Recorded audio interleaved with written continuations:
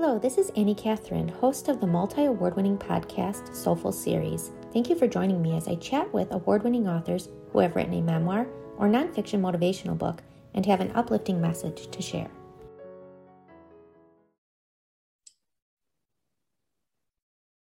Hi, everyone. I am here with Gabi Coatsworth to talk about her memoir, Love's Journey Home. Thank you so much for being here today with me, Gabi. My pleasure. It's very nice to talk to a Chicagoan again. Oh, yes. I remembered you lived here for a little bit, as you mentioned in the book. Yeah, it was the first place that I lived in the United States. And I was actually very happy to be in Chicago because I felt that Chicagoans were more like real Americans than the people on the coasts, you know. Yeah. And they were wonderful, really welcomed me and explained all the things I was clueless about. And I'm still friends with the people that I worked with then. And that was 40 years ago, which is an amazing thing.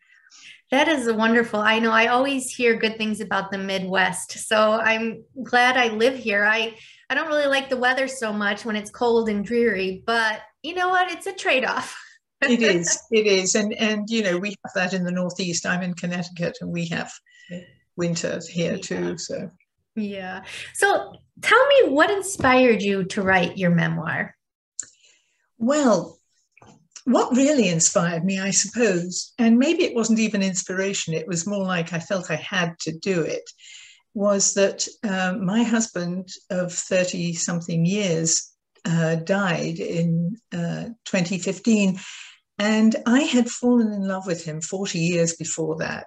Yeah. And in England while he lived in America. And then, you know, eventually married him. He lived in Connecticut and things were good, but also difficult. And I had decided to leave him and live on my own after about 30 years. Mm-hmm. And then 6 months later, he got very sick and he wasn't able to drink anymore, which was something that turned him right back into the guy I'd fallen in love with 40 years before. Mm-hmm. He was the same wonderful person. And it's a terrible thing to say, but we were really happy together for those last few months. And then I said to myself, was it true? Was it an illusion?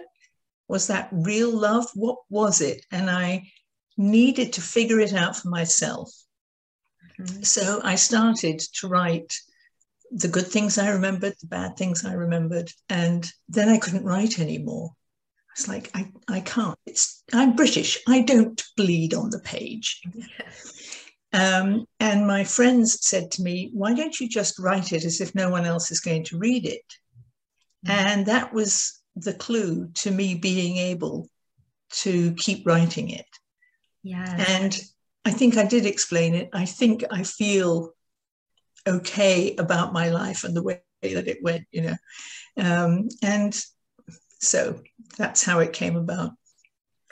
Yeah, that's good advice, to write it like nobody will read it. And I think that's the key to a good book, because first of all, you're healing as you're writing the book and you're trying to figure out your journey. But I also think when you're raw and real, you're also helping the readers when they're reading the book too. Think about love in a different way, or marriage, or dying, which is a very big part of your book. Yeah. And what's fascinating to me is the way that people react to people have different parts of the book that speak to them. So one person was fascinated by working in a sort of male-dominated business in the 1970s. And somebody else was relating to being a single mother at that time. And somebody else related to having a second marriage with teenagers, which is much harder than having little kids in a second. Yeah. And some people reacted to the alcoholism issues in there. So that is something that I didn't expect, actually. I don't know why I didn't. I probably should have, but I wasn't thinking about that when I wrote the book. Yeah. But it does seem to touch people in different ways, which is lovely, really. Yeah, and I'm glad you brought up the part about you being a single mother, raising kids and working, because I really admired you as I was reading this book. I was like, wow, how does she do it? How does she raise her kids, young kids, and she's so successful at this job? And that really resonated with me. And not that that's happening in my life, but it just was such a like inspiration. So that like I can see why people, pointed that out, and other things you talked about. Right. Yeah. Yeah. It was interesting. And you know what? I had a woman boss. My first boss was a woman who had succeeded on her own merits in business, and she was a single mother with a daughter. Mm-hmm. Actually, that's how I met her. I started babysitting the daughter Okay. occasionally, and while I was a student. And so, because Dawn had done this, my boss was called Dawn, because she'd done this, I never questioned it. I really didn't question. I went, can be done. This is what we do. And I was very lucky that way.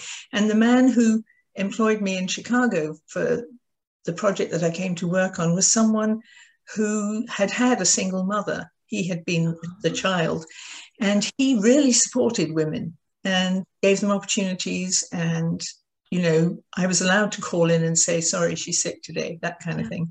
So I was extremely lucky. That's what I would say. Yeah, there. you had some great mentors, and that's exactly right. You say this person can do it, I can do it too. And yeah, that was so wonderful. I love that part of the book. So let's talk about the cover. So this is lovely. Tell me the inspiration behind this. So the photograph is actually taken by my daughter, and it's the view from our house in New Hampshire across the lake. And it's beautiful, as you can tell. And I love the cover design. My publisher put it together. Yeah. And all I said to him was, I'd like a title that's big enough to read if it's a thumbnail somewhere. Yeah. And he said, oh, okay. And yeah, he did a lovely job. She's credited on the inside with the photograph, which is very nice. And the thing about being on a lake, as people, or by the sea, is that it's different all the time.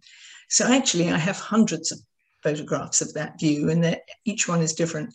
But that seemed to be kind of hopeful, and a sunset, and so on. So yeah.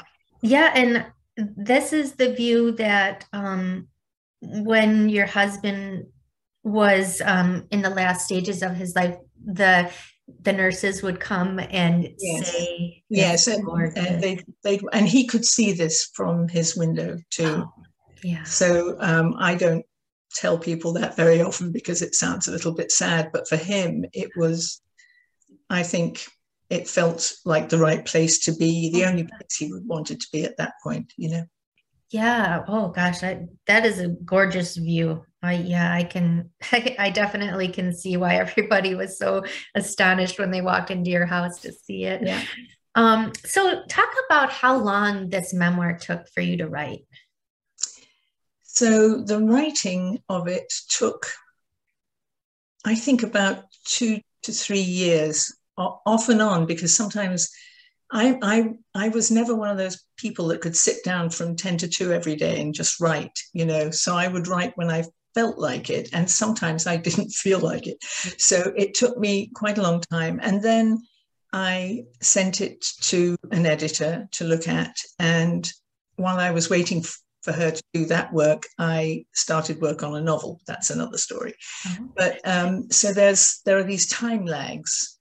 Mm-hmm. And then I did some rewriting, and I sent it out to people to read, and then they came back with comments. And finally, I sort of decided, and I had a writing critique group who helped me also. And then I decided, okay, it's time to get published, and I put it in a drawer. Mm. So because with a memoir, when you do publish, you're sort of drawing a line under that part of your life. And it's sort of over in a way. At least that's how I felt. So it wasn't until my friends kept saying, so did you actually write a memoir? It's just, were you making that up? And I was like, I actually did. So they said, well, when is it coming out? And I decided last year that it was time to start sending it out to small indie presses, because memoir is notoriously difficult to sell to a large publisher unless you've been abducted by aliens or Unless you're a celebrity. or unless you're a celebrity. That's exactly right. And so, yeah. Abducted by aliens. Oh my God. Well, and I had nothing exciting to say, although people say they find this to be a page turner. I'm not exactly sure why, but it is. It's so human. It's so real. It's your life. And there's, I mean, you lived an incredible life, and your marriage is something to be admired too. So yeah. So talk about the challenges of writing your memoir. Okay, so one of the things I learned early on was that I should write it by hand, because when I was typing it, I was getting the facts down, but I wasn't getting any of the feelings down, and I wasn't getting any of the details. So I got what happened, but I wasn't writing where happened, the conversations, the whatever. So I started writing it by hand. And because I was writing slower, my brain had time to get into what I was writing and remember the details and the conversations. And of course, they're not the same as anybody else's who was there at the time. I don't know if you have siblings, but if you do, and you mention something from your childhood, they're almost always going to say, no, it wasn't like that. It was like this. And you were in the same room, So, so memoir is funny that way. And that's part of the reason why it took me quite a while to do. But I didn't start it chronologically. I started with whatever I could remember. And then I thought, okay, I'll do it with flashbacks and stuff like that. And I was getting confused. So I put the dates of everything that I'd written, when they happened, and put them into chronological order. And that seemed to make a logical series, a logical story, because a life is a story. Everybody has one. And I always encourage people to write their memoirs if they're so inclined, and to start doing it by hand, because I don't know if I'll ever write a memoir, but because my memory is terrible. Did you write in a journal your experiences, or? I did write journals, especially when I was married and my husband was an alcoholic, but there was so much whining in there. I didn't get to the gym today. I'm too heavy. I'm whatever. So they weren't terribly helpful except for some dates, Yeah. But you'd be surprised. I don't have a very good memory either. At least I thought I didn't. But the fact is, it's all in there. It's not the memory that's no good. It's the getting it out. Okay. And that's why I found the handwriting really, really helpful. Yeah. So, yes, I had a stack of journals, and I've had to throw most of them away because, unless I was on a trip somewhere, and then I like reading those because that reminds me of a particular place. Yeah. But yeah. No, so it is an experience. I think everybody should try it, even if it's only a short thing, like something you remember from your childhood, because at some point somebody's going to be interested in it. Yeah, that's a good way to look at it. So now you and your husband, Jay, wrote love letters to each other, and I just love that part of the book. When you were writing your memoir, I know you had lost some of them, or they were stolen. Yes, there was some of them were stolen. Sorry to say, in Evanston. Yeah. So much for Midwesters being nice. Well, I was right behind the police station too. I couldn't believe it. But anyway, that's where I live. But yes, we did have letters. And I'm so glad that I grew up in a time when there was no email, because it is different. Again, it's the typing versus the hand. Mm-hmm. But we wrote a lot to each other. But when I was writing the book, I didn't even think about them, because after Jay died, I put some things away as being too much, to handle. Yeah. And it wasn't till after I'd finished the first or the second draft even, that I suddenly thought to myself, I think I need more of Jay's voice in here, so that people, can sort of hear him and how he was. And so I took them out again. And of course, that was another whole process. That took me about a month and I still haven't finished going through them all because, although I'm British, I can get emotional. So I was going through and finding some of the things that I felt really reflected him and were part of the story. And that really, of course, cheered me up quite a bit by the time I'd got it done. But I feel so fortunate. And, my parents wrote love letters to each other, and I have my father's letters to my mother that she kept for, I think, 70 years. Wow, that's amazing. Right. That's a lost art. That needs to be brought back. We should bring it back. I could see a writing course on how to write a love letter. Yeah. That would be super fun. It would be. Okay, so you talked about moving from England to the United States. Gosh, that should have been tough for you. Talk a little bit about that. Well, when I first moved, I thought I was coming for 6 months. Mm-hmm. So I had, and all these fun things were going to happen. So my work was going to find me an apartment, and they did. And I discovered you could rent furniture. I had never heard of such a thing. It's not something people do in England. So I was thrilled with all of this, and off I went. And I was there for 6 months, and then I could see that the project I was working on wasn't finished. And my boss said to me, "Can you stay longer?" And then he said to me, "Do you mind just staying forever?" And it was at that point that I had met Jay again, having not seen him for 5 years. And I thought to myself, I don't know where this is going to go. I don't know what my future is, but I'll do this and see what happens. And that was when my sister packed up all my furniture in England and shipped it over. And wow. I really began to feel like I was starting to settle in. Yeah. But it made it easier to be someone who was like on a long sabbatical in England, in America, who was able to just go, what a fascinating place. How amazing. You can do this, you can do that. It was very different from the British attitude, which was, oh, you're going to go and work in America, are you? And I'm like, yes. And I noticed something about Americans, which was that the people who left the old countries to come to America were different from the people who stayed behind. And I think that accounts for this kind of can-do, we can make it, we're independent kind of spirit that Americans have on the whole. Whereas the British tend to be more traditional and like, oh, well, we haven't done it that way before. But, so I found that really refreshing. People just said, great, go for it. Over here, Oh, that's amazing. Yeah, I didn't know the difference between the cultures. That's interesting. Well, you don't notice it until you go and live there, I think. Yeah. And I'm not going to go live there, not that I know of. No, you're better off just watching Downton Abbey and going, how weird. I love that show. I binge watched that. Oh, it was wonderful. Yeah, I didn't understand all of the accent. I had to rewind a lot because I couldn't. Yes, some of them were quite difficult, weren't they? But you can do closed captioning these days, which is cool. True. So do you get back to England often? I used to go back once a year until the plague arrived, until COVID hit. So I will go back later this year.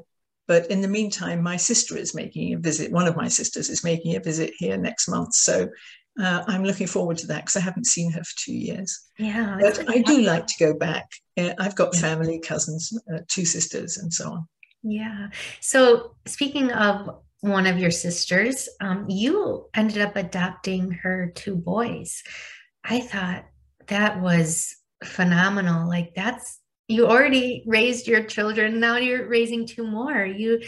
Gosh, that is fascinating in itself. So how did that all work out? The kids were young. So did they understand the whole moving from England to the United States? And so, as you know, my sister had died in London, and she was young, and her boys were 5 and 8. Yeah. And to begin with, I said, if anything happens to you, of course we'll have them, no problem. But then when something, and not thinking it would ever happen.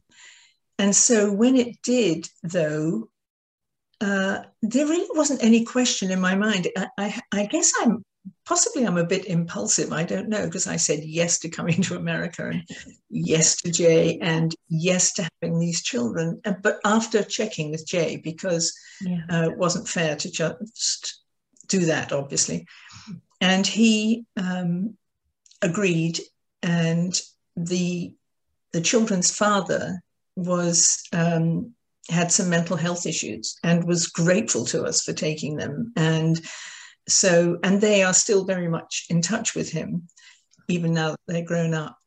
But it was terribly difficult for them. The little one, the 5-year-old, did a little better, but the 8-year-old found it really hard because he was one of those children with an amazing memory, could remember everything. And he'd had a very hard year watching his mother get sicker, and people trying to be cheerful around him, and him, as children always do, they know there's something terribly wrong. Yeah. And, but I understood that because my father had died when I was 12. And so I understood what it was like to have the rug pulled out from under you. But for them, it was not just their mother, but their father, in a way, inaccessible, a different home, a different country, a different school, or a different culture. They'd never heard of Halloween or Thanksgiving or any of that stuff. They were really thrown in the deep end. So I was glad that it was me, because of all my family, I was the one that was most like my sister in temperament, and I think they found that comforting. Yeah. But they did worry, they worried that I was going to die suddenly. And so I had to keep saying, I'm going to live to be 100. Don't worry. I'll tell you something else that's not in the book. So for quite a while afterwards, as people do when they're grief-stricken, my language was terrible. I was throwing out swear words right and left, to the point where the boys started counting. And one day I was doing something had gone wrong, and I said, oh, and one of them said 147. And I said, what? He said, that's the 147th time you've said that. And I went, I think I've overdone it now. So I said, you're only allowed to do that when you're in terrible pain. Yes. Oh, God. And he said, right, looking at me very skeptically. And so I stopped right then, but I hadn't noticed. And I do know, it was a sign of stress and grief, but you can't explain that to an 8-year-old. No.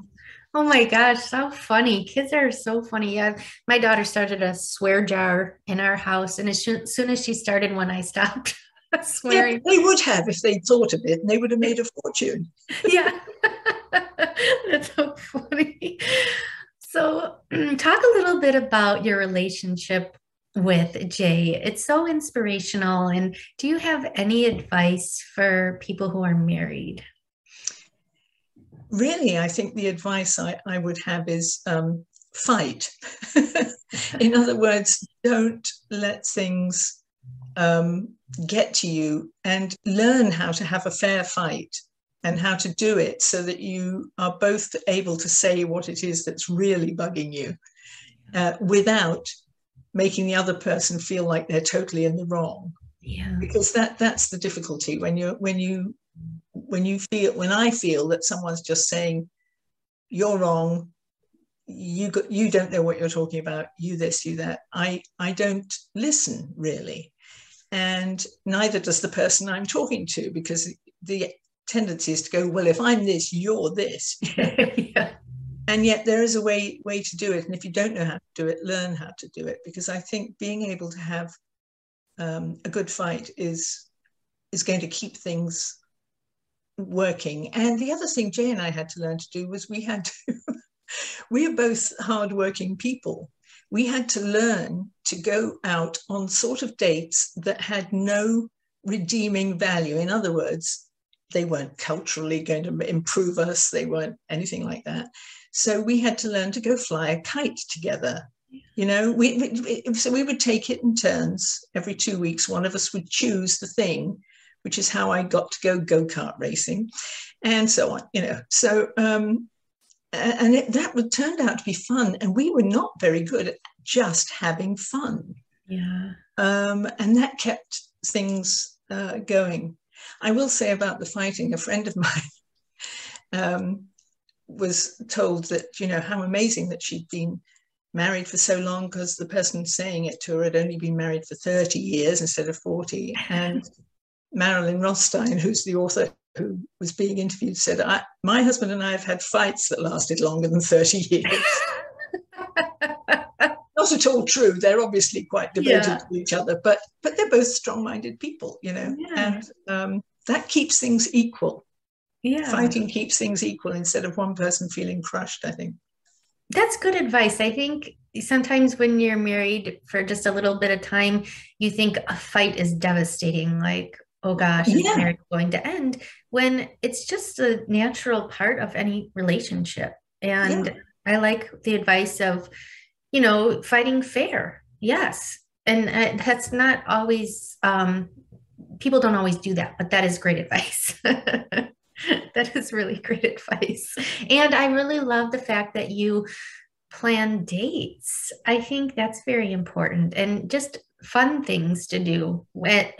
Just silly things, that didn't have any, they weren't sophisticated things to do. Yeah, no, it doesn't have to be. It's just spending time together. Yeah, exactly. Yeah, I like that. So, you talk about writing in your memoir. You just say, I'm writing this, but you never really go into it. Were you writing fiction, or what were you writing? Yeah, so I was writing short stories, and I did have a blog where I was writing essays, a number of them about Jay, because he was quite hilarious in many ways. And then somebody picked them up and asked if they could include them in an anthology. So I had 3 of those, and a poem about my sister or something were in this anthology, which was lovely. And I did write some short stories, also some in anthologies. But I found that people liked them best when they weren't too literary. When I was trying to write beautifully, it wasn't really working. They said, we rather prefer it when you're doing it like you talk. So I said, okay. So that's what I was writing. And as I said, I didn't think of writing a novel, for example, until I was waiting for some feedback about my memoir. And then I found I quite enjoyed doing that too, because of course you can make anything up that you want. So I've written one complete one, and I've got a sequel in the works. And so is that coming out soon, the first one? I'm hoping so, but I'm still waiting to hear. But I'm hoping that it'll come out next year. So nice. I'll be looking for that. Very cool. That is wonderful. So back to your memoir. What do you want readers to take away from it? I want them to take away whatever helps them to feel better about their own lives, really. Because I think that that's why we read, is to find a person who's had the same experience and come out of it okay. Because that sometimes you need that encouragement, I think. And so if they take anything away, it's that if you really love somebody and you have a sense of humor, you can get through so much. And it's interesting. People, as I say, will take away what speaks to them. So whatever that is, I'm happy for that to be the case. Yeah, and that was interesting when you talked about someone took away this and someone took away that, and it was things you didn't even think about. And no, exactly. Yeah, that's great. Okay, so where can people find your memoir? They can find it everywhere online. They can order it from any bookstore. Some bookstores have it. You can ask your library and they'll get you a copy. So there's a waiting list at one library around here, which is kind of fun. That's wonderful. They've ordered a couple more, which is nice. But of course, those are people who are like really? I thought I knew that woman, but now I've got to find out what she's really like. Yes. They have to get the scoop. Yes, they do. They do. Well, thank Oh, you, and Gabi. there's an audio book if for people who like Oh, to nice. to listen while they're walking or driving. Did you narrate it? Yeah, I did. Oh, you have a wonderful accent, so I'm sure it's a big I hit. know, but I do warn people it's 7.5 hours of this, so you may not. Oh, I love that. I love the accent. Thank you. Well, thank you so much for joining me today. I had an awesome time talking to you. Been my pleasure. And I just want to say that I love the way you've done your books. I haven't, Oh, thank they you. really, I hope you can find what you're looking for when you are, but they look beautiful. I can't find anything, but I do like to look at it. It's all good. Whatever your method, it's good. Anyway, I want to thank you, Annie, for having me. It's been a delight to talk to you. I've really enjoyed it. Oh, I did too. Thank you. Thank you for listening. Soulful Series is hosted by me, Annie Catherine. Soulful Series is a Vienna Studios production, produced by Vanessa Ferlano. Music by Vanessa Ferlano. Catch you next time, part of the ACAST community.